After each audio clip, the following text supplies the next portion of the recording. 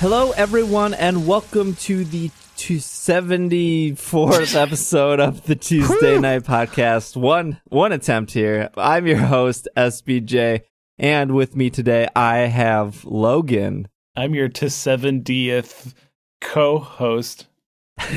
And I also have Sean.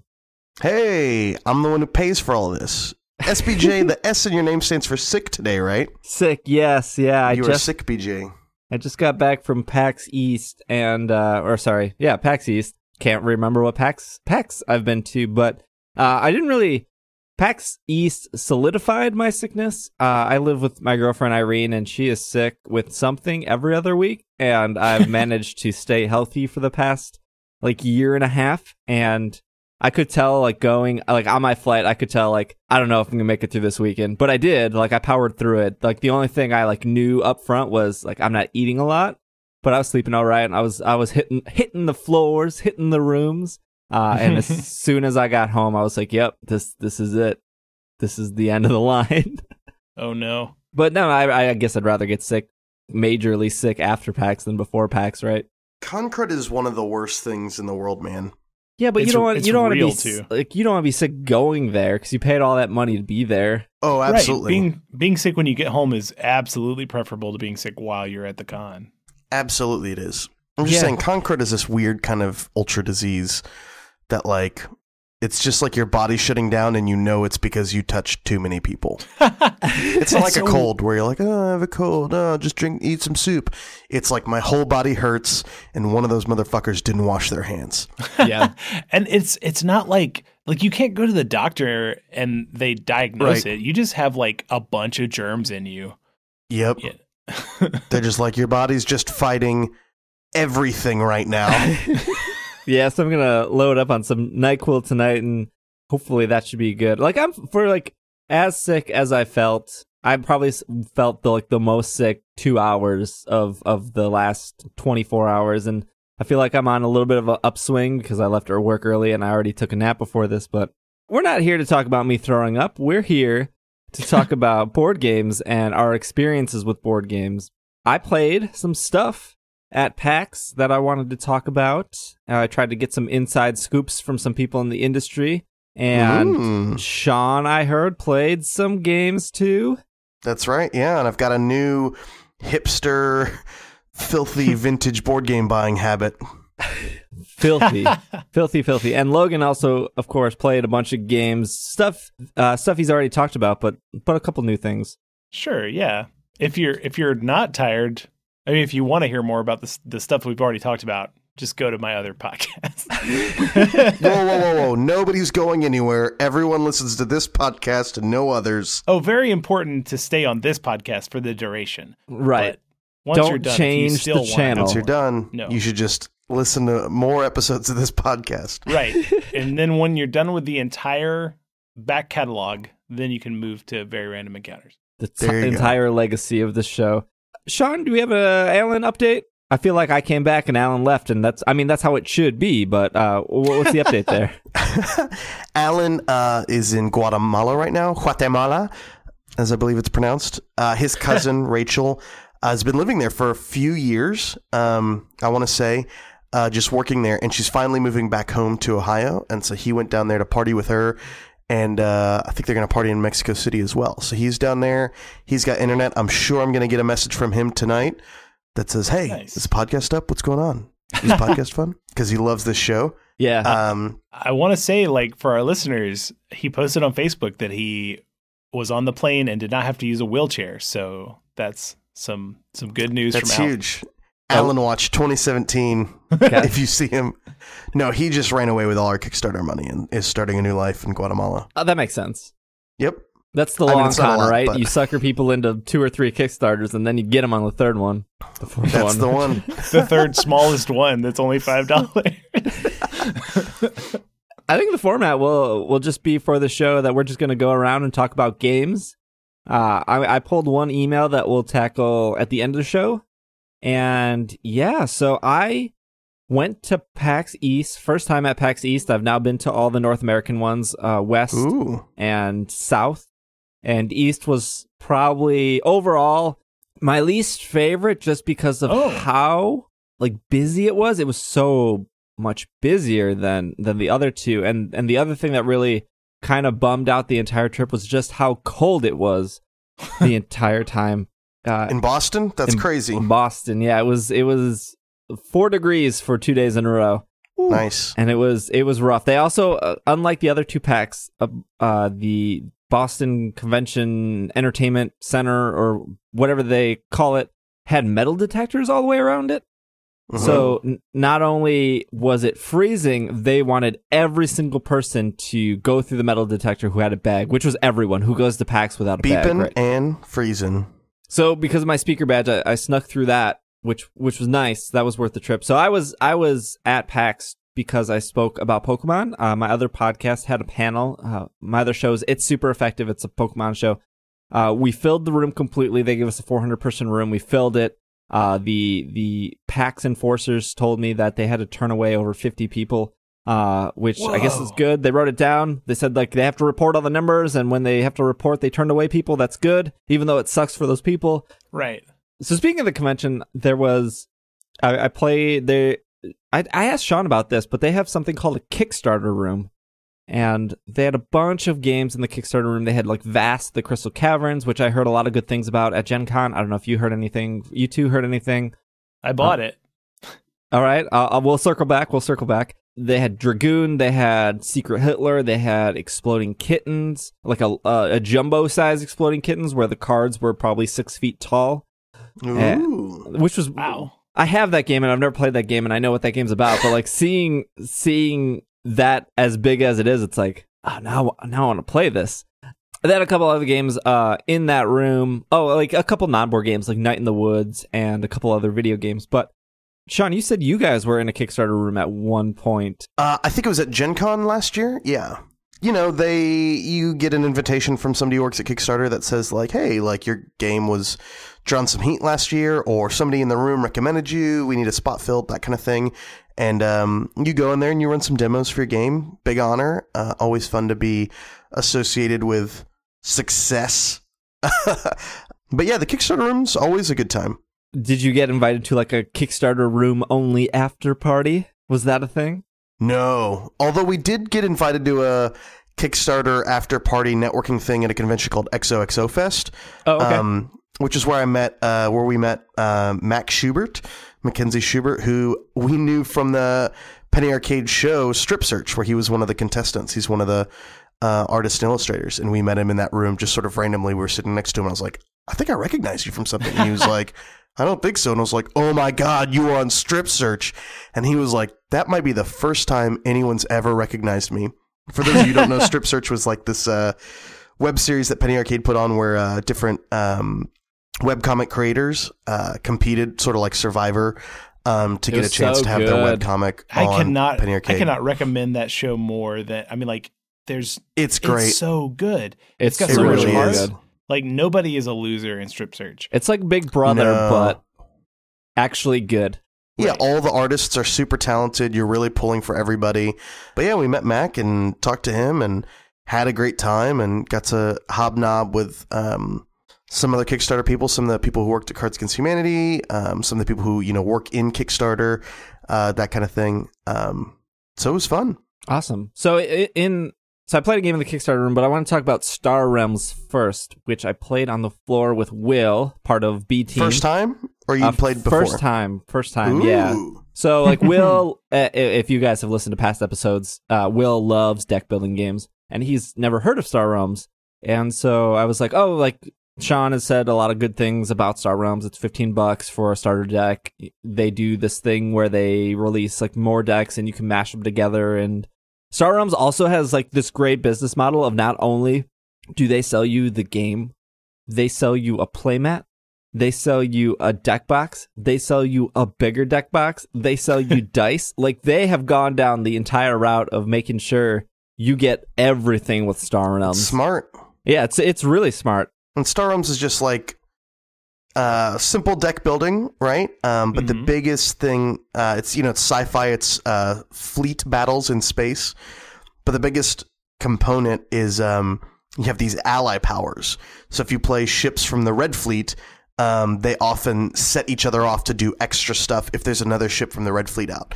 So when you're building your deck from the communal cards in the middle, you're sort of incentivized to either continue buying cards of the same color so you can increase their synergy, or buy cards to counter somebody else's strategy, right? Like, so if somebody's getting a bunch of draw, you might want to go for a lot of aggro, that kind of thing. I think Star Realms, like, there's two things that are great about, well, I mean, there's a lot of things that are great about Star Realms, but one is that there's 2 win conditions, so you can win like by having the most victory points, but then everybody also has HP, so you can directly attack a person, which I think is missing in a lot of competitive deck builders. Maybe the person didn't teach it to me right. I knew nothing about victory points. Will and I just attacked each other the entire time. That's normally how the game ends up, but I think there's an in condition where you win with victory points. Is that right? Maybe it's been a long time since I played. You just kill each other. Okay. Yeah, there are mission cards that you can buy, so maybe that has something to do with it, and that's more for like co-op play or solo play. They have a good app for it too. Yeah, maybe. Okay, it's been a long time, so maybe I'm getting the wires crossed. But I know that I loved the PvP element. Like, there's direct, like, you are attacking someone, which, you know, in like Dominion or Ascension or whatever, it's kind of like everybody's playing solitaire together, and it can still be super enjoyable. But I really like directly attacking another player, and then also like the base game is really cheap, but it's only like a 2-player thing. But then you can buy 2 of them, and now it's 4 players. Yeah. And I love that. That's the deal. Like, if you need just a 2-player game, then it's a pretty cheap game. If you need a 4-player game, it's still a pretty cheap game, and it's super portable because they're just 2 little boxes. But you know, you just buy another one. I liked that. White Wizard, the company behind this, I mean, because this game it's not old, but it feels old because they've done. I think 2014. They did Epic, which is like a 2-player card game that's really, really a stripped-down version of Magic. Yeah. And then they've done Hero Realms, which is the fantasy version of Star Realms, which I haven't played, but I'm not as interested in. Right. And now they just finished up the Kickstarter for the Hero Realms online computer version. Hero Realms has like a legacy sort of deal, right? Like you can have characters that level up, I believe. I have not played it, so I don't know. I remember watching the Kickstarter and thinking like, huh, that's neat, but not neat enough that I want to buy a whole different game. I get less and less interested in like fantasy kitchen sink type games where it's like there's orcs and there's elves these days, because I'll just play D&D if that's what I want. If I see a new fantasy game, I want it to be like I'll just watch Shrek. What the? Oh wait, we can say curses. What the fuck? SBJ. Joke really paid off there, eh? I like killed the momentum here. I played 2 rounds of Star Realms, right? So first time I played, first time Will played, and he seemed to enjoy it, but not enough to buy it on the spot. It's fine. That's all I can say. Like, I have nothing. I guess if I was to say something bad about it, I just didn't dig the theme. It just seemed very generic. I don't know. That's what they're going for. Like with Star Realms and Fantasy Realms, it's just like generic space, generic fantasy. Yeah, so no, it was fine. I guess like when I think of deck building, I think of Dominion, and then I also think of trains, and I really, really like trains. And man, I finally got trains, and I'm like on the trains train now. Trains is really good. Trains, I think, is like also better than Dominion, because like what Logan said is Dominion kind of feels like solitaire. Everyone's playing their own game and just kind of like living among each other. And trains, it's a little more like Star Realms, except you're not directly attacking, but you are like blocking people's paths just because of when you lay down your railroad to get across. You're building across the map, so it's going to be inevitable that you cross your train lines with other people, and that causes the price to go up and competition to happen, and you to maybe change your route, kind of like a little bit like Ticket to Ride, but not as it's not like the path is blocked off completely. Have you or have either of you played Tyrants of the Underdark? I haven't. It is trains, but it's like D&D themed. Yeah, not interested. I want my trains. You can't get that theme anywhere. Right. I get it, but there's a ton more player interactivity in Tyrants of the Underdark. I think it's a really well done game. It's kind of like, you know how Ascension was sort of an echo of Dominion and sort of improved on a couple of things. I feel like it's the same deal, but for trains. Yeah. All right, Sean. But if you don't like the theme, you don't like the theme. Yeah. You can't get trains anywhere. Sean, what have you been playing? Let's see. Last night, I was hanging out with my friends. We took a break from our D&D campaign to board game a little bit. And we played Exploding Kittens and Guillotine. Because my gaming group are not hardcore gamers. I have to really coax them out of their shell. So, like, we have that thing where it's like, it's Guillotine. And if you haven't played it, it's just a super simple game where you play an action card and then you take a noble from the front of this line of nobles who are all going to get their heads chopped off, and you get points for, different nobles. So, like, what's her name? Marie Antoinette is worth more than, like, Robespierre, that kind of thing. But it's the kind of group where somebody's like playing an action card and the action doesn't work the way they mean, and you're like, yeah, that's not really what it means. And they're like, oh, but I mean, can I just do it? Like, it's like you're a dick for sort of pointing it out. And I'm not a huge rules lawyer, so I tend to be like, yeah, I mean, that's just my interpretation of it. If you want to take that head because you think that's fine, it is not going to ruin my night, Yeah. But I was really happy. They didn't want to play Flamme Rouge, which made me sad, mostly because they're all nerds, and I think they were like, a game about biking? That's dumb. How do I get Flamme Rouge? I have been obsessed with this ever since you guys reviewed it on here, and I, like... Oh, we don't review, Logan. We just openly discuss. When you openly discussed it. But I need it. You can get it from... there's some people selling it on Amazon. I got it through... I'll send you the website. I got it through some import site that Chris Bryan from Board with Life turned me on to. He actually offered to go in splitsies with me so we could share shipping. And then I was like, cool, let's do that. And he was like, oh, sorry, man, I already bought it. See, on Amazon, it's $120, Sean. That's normal price. That's the gold edition. That's just a regular Cool Mini or Not board game, man. Did you guys see Eric Lang got made, he's like the head designer now over at Cool Mini or Not? Whoa, it's news that's today cool. That got announced. Yeah. Eric Lang, the designer of Blood Rage, and I think Chaos in the Old World, just super veteran, like 20-year plus game designer. He had like 10 games come out at Gen Con this year. Yeah, and they were all really good. Yeah, I picked up Bloodborne, and it wasn't my favorite, but... I didn't love Bloodborne, but mostly because it's that... To me, it's like... So Bloodborne is a card game. It's a cooperative card game based on the Bloodborne video game series.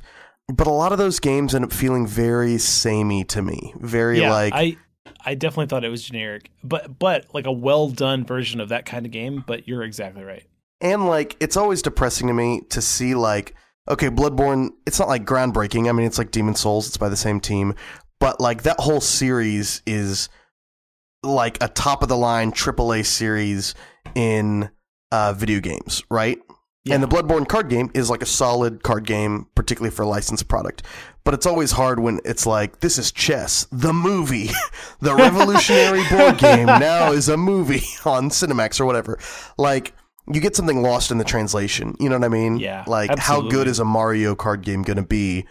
Because Mario's correct form, it's like correct medium is a video game, Yeah. Let me tell you, I'm trying to get some kind of board game that works just so I could say I designed a board game. But one of the first things that I tried to do was make Mario Kart into a board game, which I thought would be real easy. But no, it was really unfun and stupid. So there's a lot of stuff you gotta factor in.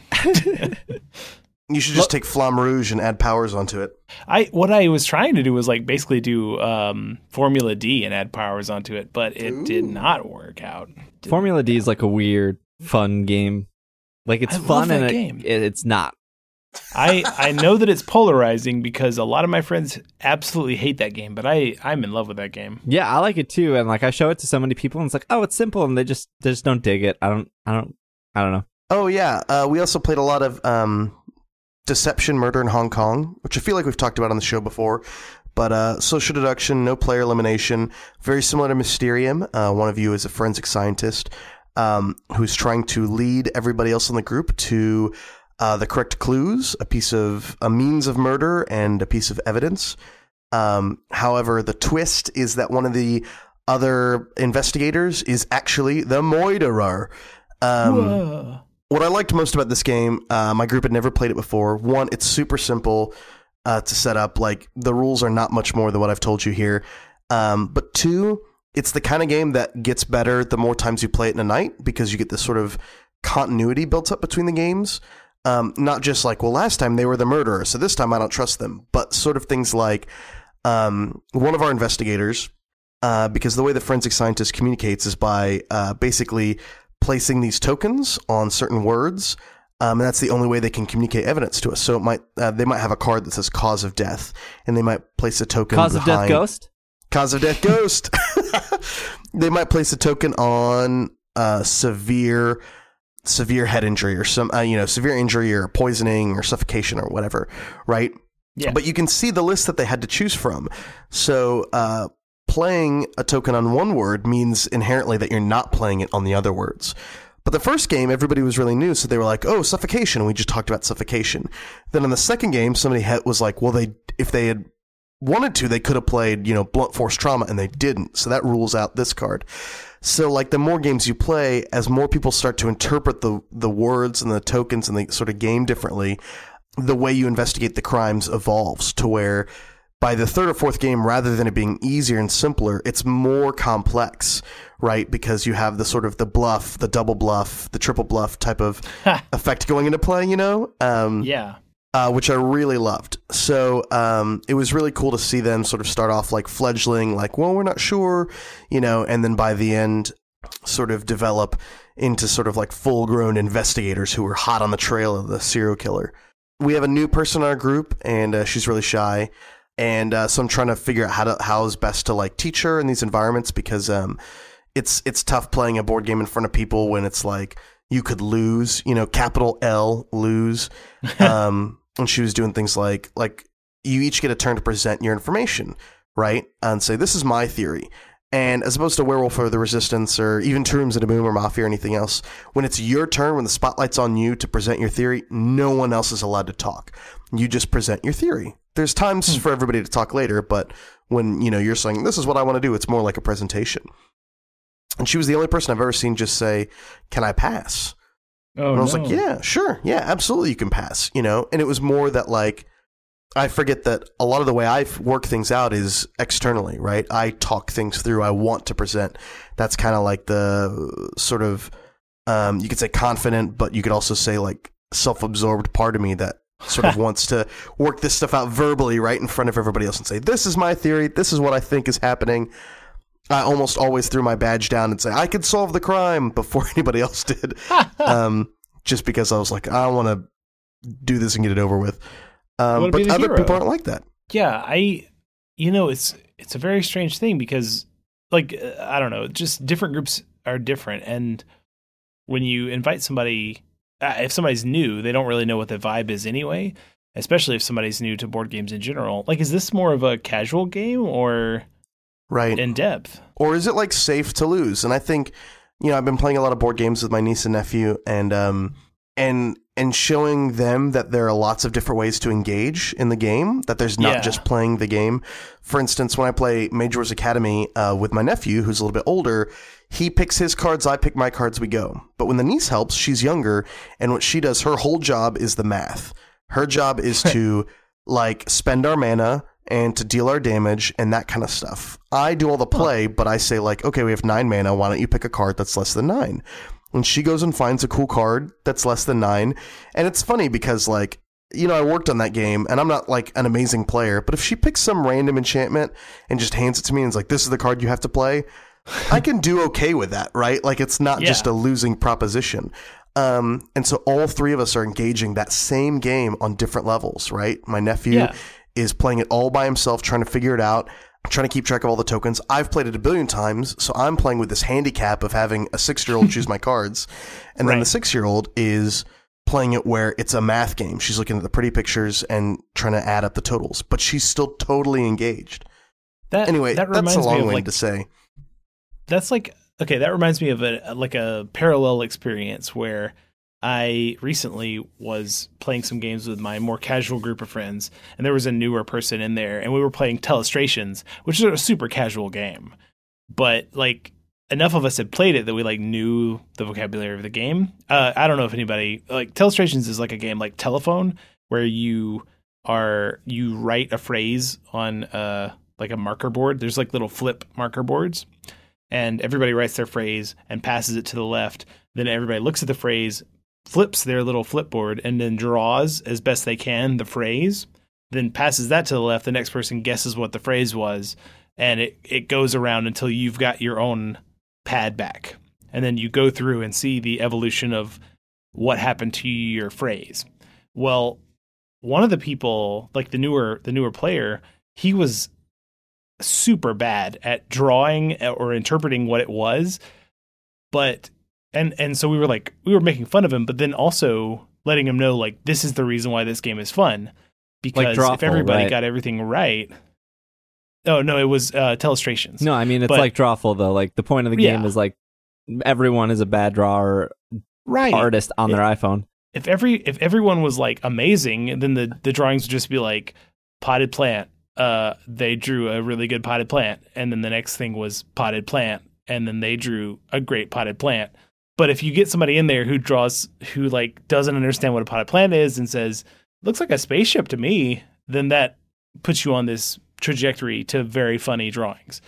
So I don't know, I think Telestrations is a good example of a game that really facilitates new people, because if they don't understand the vocabulary of the game, it makes it funnier. Everything is better because somebody is new. Yeah, and it just sort of goes to show that, like, games are really great, and this is one of the things that I sort of fall in love with them. They can be a very safe place for engaging in a lot of different kinds of activity, right? Yeah. Like learning how to lose, learning how to win, learning how to, like, think through hard decisions or make decisions under pressure, or just learning how to play, how to let go of the things that like happened before you got to the table and just be in the moment where you are right now, not worrying about, you know, what you look like or, you know, stuff from work, just like really engaging in some play. But not everybody is going to be doing all those things or even the same thing at the same time. And that is also okay, you know. And you learn that a lot in role-playing games, right? Like, the guy who wants to make the funny voices is probably not the same person that wants to do the whole, like, tactical combat thing. But there's room for both of them at the same table, which is cool. Absolutely. Yeah. Yeah. So I want to talk about one more game and then read the email, and then we'll wrap up. I think we all played other stuff, but I played World Championship Russian Roulette for the first time since I originally played it. But I won't talk about it. I won't talk about it this episode. I'll make Sean and Alan sweat one extra week. I love it. That's great. But I played a game in the Kickstarter room, what I said earlier, called Dragoon. Oh, yeah. And Dragoon was phenomenal art. And I took a gorgeous game. Took a picture of it and sent it to Alan and Sean. I asked why, like, more... Sean, why do people not use cloth boards? Why is it always like this janky cardboard flat surface?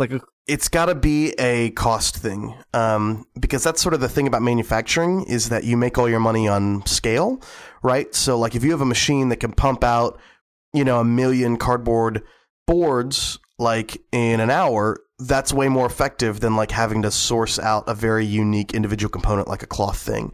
Now, if you found somebody who can do that, that's awesome. But a lot of the major manufacturers, I'm not saying they can't, I'm sure they can, but it's just the more niche an item is, the more expensive it is. And so the more integral it has to be to the play of your game for it to be worth the added expenditure. So the two things that drew me to...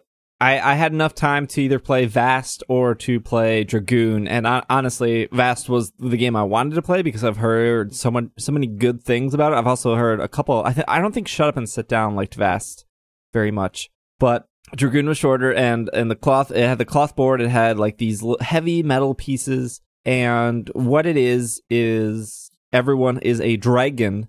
On your turn, you can do like 3 things. You can move 3 spaces, you can move 2 spaces and capture a village, or you can move 1 space, destroy a village, and then move another space. And then for free actions, you can play any cards you have in your hand. I think you can also like spend an action to discard a card and draw a new one. But I played this with Irene, with Will, and my friend Kelly. Oh, I totally forgot. I played it with the designer, one of the which Nice. I think is, I don't know, like I feel like that's the preferred way to play a board game, right? It's the first time I played Two Rooms and Boom was with Sean and Alan, and I played Smash Up with the creator there, which is actually the same creator as Guillotine. Paul, Alan would know instantly. Mm-hmm. But everyone like loved it except me, and maybe I don't. It just seemed very simple, and it was very strategic for what you could do and how you would do things, but also a little bit limited in like you feel like 3 turns isn't enough. It's competitive, right? So you're trying to get more points, and you can attack the other dragons. They can attack you. Those dragons take over villages. You go to those villages to take those over instead. I just loved it. Probably if I didn't have to like suitcase it back, I probably would have bought it on the spot, right? But I don't see a place for it on my shelf just because I don't get... I'm in a play group where, oh, I'm going to attack you because I want the 3 points, and I want you to lose 3 points because you're winning. And that person in the group takes it personally, right? Instead of thinking, no, dude, I'm not attacking you because like I'm a bully. I'm attacking you because that's the point of the game. And it's not super cutthroat, but it's still... You're a dragon. You're wreaking havoc. You want to get other dragons out of your way because you want the most points. It's just more of a direct confrontation type of game. Yeah. So I know they have a Kickstarter going right now for an expansion, and we didn't play with that, but props to the developer. I'm sorry, I don't remember his name. I think it was Zach something. I can't imagine, you and Alan probably feel this as well with like World Championship Russian Roulette and your other games. I can't imagine playing your own game 3 days straight. They have to be burnt out, right? Or you have to go like you either have one of two mindsets. Yeah. Like I like this game so much that it's it's not a big deal, or hey, maybe this game isn't as good after play 200. It's tough, man. It's tough to bring that same consistent energy every single time to every game. And that's one of the amazing talents sort of Alan has that I definitely don't have. So I admire him sort of doubly for that, bringing a positive experience to each demo that you run. We've definitely looked at games in our pipeline and said like, okay, this is a great game. Do we think we can demo this excellently for the next 2, 3, 4 years? Because if we can't, that is going to make it exponentially harder to sell. Does that make sense? Yeah. Yeah. And like what you're saying about Alan, like every time, just my introduction to Alan was making me excited about Two Rooms and a Boom, He really does a good job. And clearly he had played thousands and thousands of games of Two Rooms and a Boom before I, was in one of those games. But it just, he knew all the rules and explained them well. And I don't know. That's a rare thing. Yeah. Yeah. I kind of have two things I look for when I buy a board game now. And the first one is, can I play it before I buy it? Which is probably the most important thing I consider now. And the second one is, does this game replace anything on my shelf, or is there something like this that I would rather play instead? Only playing Dragoon once, I was like, I just love the way this game looks. I love the pieces. I think it's so simple enough to teach other people, but I don't know if it would get to the table anytime soon. And so I didn't pull the trigger on it. But it's interesting nonetheless. The cloth board is just, I want everything to have a cloth board now. Let's end speaking of beautiful games, actually, Will, not B-Team Will, but Will writes in and says, beautiful game design. I just wanted to encourage you to take a look at Archipelago. It has some of the best artwork I've seen in a game. I've enjoyed just sitting and making various island setups with hex tiles. The game is fun and strategic, but can be incredibly long, especially if playing with AP-prone players. I don't know what AP means. AP means analysis paralysis. Players who get overwhelmed by the amount of options, and they want to make the perfect choice. Gosh. If you have that, don't play Gloomhaven. That's is why disclaimer. It doesn't hit my table as often as I'd like. On a different note, are you planning on touching on some of the suggestions for SBJ's arena battle game idea, and has any progress been made on that? It seemed like a game that he was more likely to be working on. Love the podcast and the games you make. Keep up the good work, Will. So I am still working on the battle arena game, and it's very off and on, especially just because of PAX, and I'm doing 2 more expos in April, so I'm trying to get to it. I'm doing the thing where I'm like buying little components, because you can go to like all these game crafting sites, right? And you can just buy like 2 dice, and I think that helps motivate me to like continue working on it. Of like, oh, I just got these 2 little dice in the mail. Now I want to try them out. I want to play the game instead of having like a regular dice with stickers on it. So obviously that wouldn't be final, but it's like these little motivations that kind of bring me back to working on it. But there was a bunch of emails about it, and we probably would have talked about it by now, but I was missing for a couple weeks, and then I played a bunch at PAX, so I wanted to talk about that. So yes, that'll be brought up in the future, and thank you to everyone who wrote in for that. Hopefully I can talk about it more, but it's kind of like a side project for me, and yeah. I'm excited to hear more about it personally. Yeah, I think what you said at the beginning of the show is board games are kind of hard to make. Yeah. Yeah. I've had so many ideas, and I want that to be something I have under my belt. And here I am on this podcast. So I have like an in, but it's not an easy thing. You got an in. You got Sean and Alan. I got Sean and Alan. I got the ears anyway. All right. Well, let's wrap up here just because I need to go to bed. I'm so sick. Yeah. You guys had a bunch to talk about. Hopefully we can get to that next week. Maybe we can get Alan back. But if you have any questions, emails, comments, or concerns, you can shoot an email over to podcast@tuesdaynightgames.com.